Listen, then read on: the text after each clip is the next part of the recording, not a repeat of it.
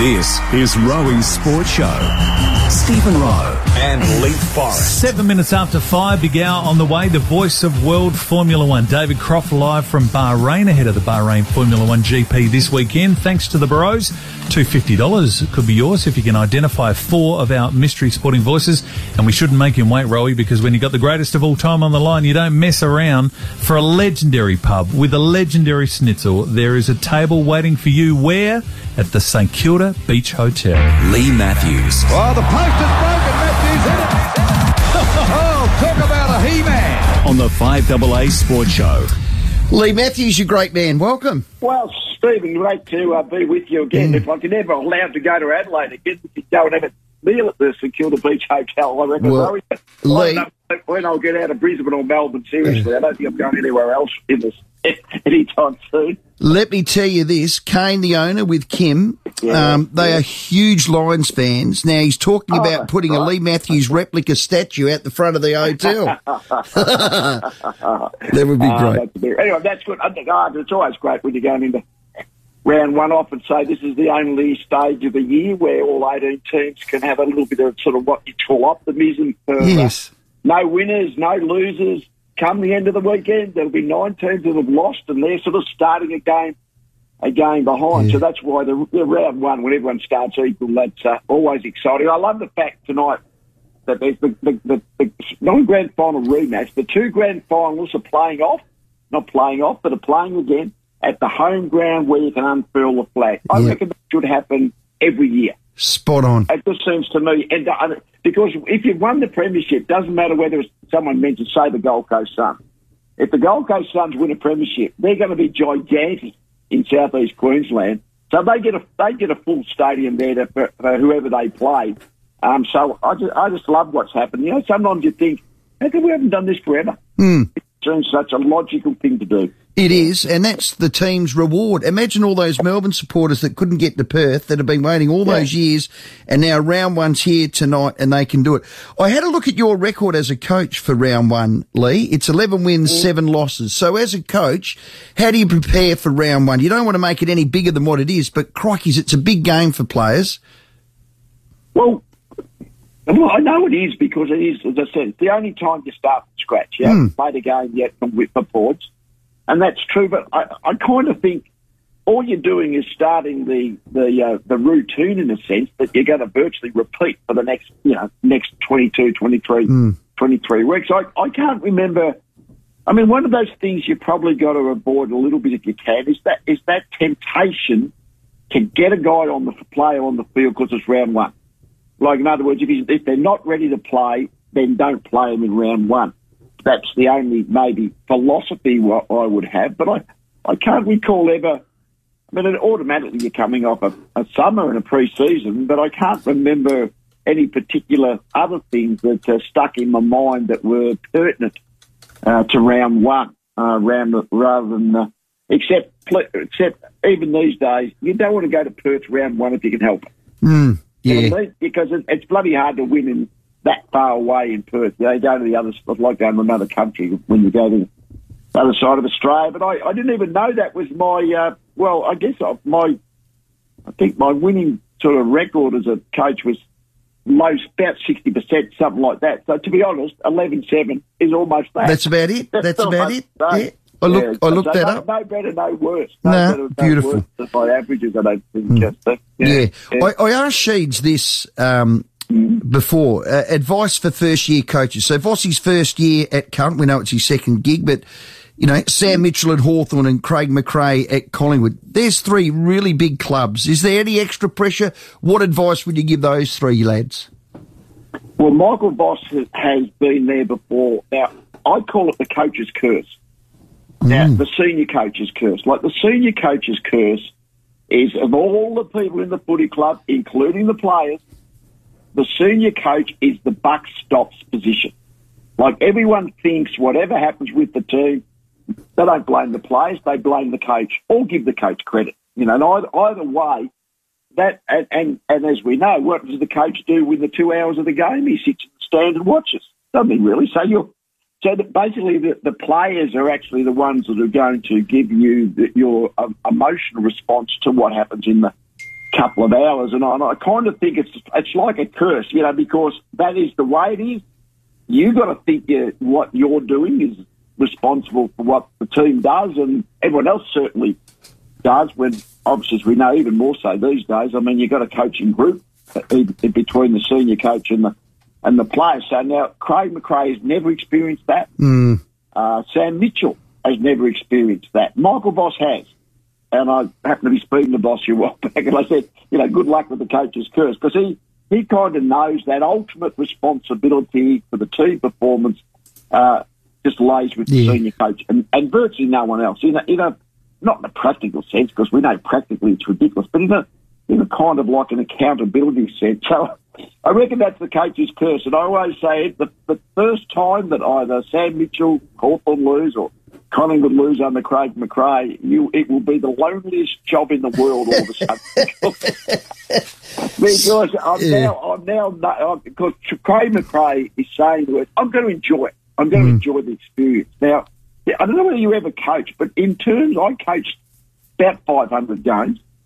The 2 hours of the game, I never enjoyed that 2 hours.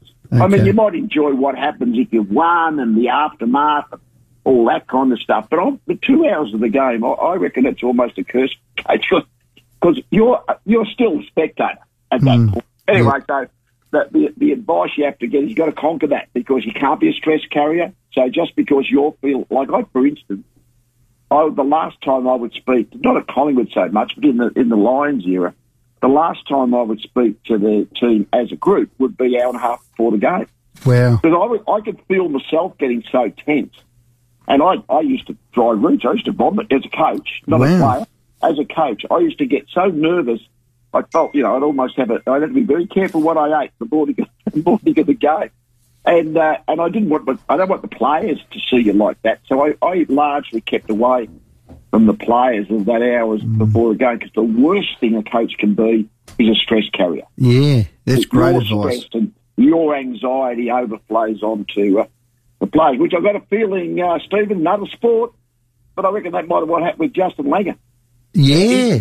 He's a bit of a stress carrier because he looked like he was tense to everyone else. And I think the players probably thought he made a tense environment, when clearly in that sport, you know, you're sitting together in the dressing rooms for about 30 hours, aren't you? No, that's a good point. But don't be a stress carrier. So you've got to do the best you can, and you know you're responsible, you know you're accountable, but don't ever let the players see you when you look like you're a nervous wreck. Not a good thing to do. Well, that's a great life lesson too. Don't take the stress home to home life, you know. If you don't be a stress carrier. It's good advice. That's valid too. Valid too if you can. Buddy Franklin is closing in on 1,000 goals. He's 915. He's playing GWS round 1. We said at the start of the show, should you be allowed to run out onto the oval. We heard Gil McLachlan say, I'm not encouraging it, but I'm not discouraging it. I tell you what, we'll never, ever, ever see anyone else kick 1,000 goals. No, I think that's the case. We couldn't imagine footy's going to change enough in the decades ahead for that to... people ran out onto the field. I mean, what are they going to do? They're going to arrest 10,000 people or 5,000 people. Something, I know Gil McLachlan probably can't say, be good. He's got to sort of discourage it. But it's sort of one of those wonderful things that has accompanied it, hasn't it? Either kicking 100 goals or, say, kicking 1,000 goals. There's no other time the supporters might stream onto the field. And it's a bit of an old-fashioned tradition, but I like it. I do. Let me ask you a question, because I've been thinking about this myself. The last 15 years or so, which Buddy's played, have been the defenders and the defensive systems and team defence and all that kind of stuff has been so good. I mean, the other players who kicked 1,000 goals were all like Fenwick and Phil Fords, Coventry, Dunstall, Lockett. We're only talking the AFL now, obviously, aren't we? Because sort of BFL, AFL, so shouldn't omit the Sandful people. But nevertheless, Gary Ablett Sr. was a bit like Franklin, that he played all over the forward line a bit, but not necessarily forward that. But the defences have been so good, right? You don't get to play one-on-one as a big full forward anymore, do you? No. When we played in the 90s and the 80s, the the full forward was largely playing on the full back, and most of the time it's like a one-on-one contest. Now, the full-time coaching is just remove that one-on-one aspect, because if you're that good one-on-one, you just don't get one-on-one contact. No. A third man goes in. Having said that, therefore, I reckon if Buddy kicked 1,000 goals, I reckon if you're comparing to the previous full forwards of any competition, any era, Lockett, Dunstall, all those kind of guys, I reckon you'd have to add 20% for the year he's played. If you know what I mean? Yeah, so I know what you're saying. Yep. Him getting to 1,000 is remarkable. Remarkable. And he's probably one of a kind, and he's probably the last of a kind, because he's not even the pathetic and full forward. He's just a running tall forward. So amazing. And he's although said Gary Ablett Senior of the footballers that I've watched mostly over the last 15 years, I reckon his highlight tape's the best of them all. Yes. And Buddy's would be bloody good, wouldn't it? Oh. He's just been magnificent. I got it here. He averages 3.12 goals a game. He's played 318 games for 995. Plug a Lockett if you want to compare. Yeah. 281 games for 1,360. He averaged 4.83 goals a game. And if you think one of the best little fellas around was Eddie Betts of the last, 2 decades, 640 goals, he only averaged 1.82. Lee, you're smack in the middle of them. You kicked 915. I mean, that is... You could have been 1,000 goalie. Well, theoretically, I kicked 800 behinds. Can I tell you, just coincidentally, the two people in the VFL AFL who kicked the most behinds happen to be Kevin Bartlett and myself. Oh, stop who kicked about 800 behinds. So we had a lot of shots, didn't we? Jeez, Lee, tighten up. You would have been 1,000 if you had a kick straight. It might have been the boggy fields, the big boots and the crap footies. I mean, the great full forwards of the Sandford would have been the same. I remember back in the early days when Peter Hudson, back when I first started Hawthorn, a lot of generations ago, we kicked 150 goals one year in the VFL in 1971. But he kicked 40% of our score. Jeez. So all the great full forwards, and the Locketts, I suspect, and Dunstall played in a great Hawthorn team. He might not have kicked as the same percentage. But in other words, every time the ball went forward, it went to that bloke, didn't it? I mean, the same. So you can remember who were the great full forwards of your era playing in the sample. Oh, Scotty Hodges was probably the best of my era by the length of the straight. No one came within a bull's roar of him. But the ball would have been kicked to him every time it went forward, wouldn't it? A lot of times. That's the way it happened.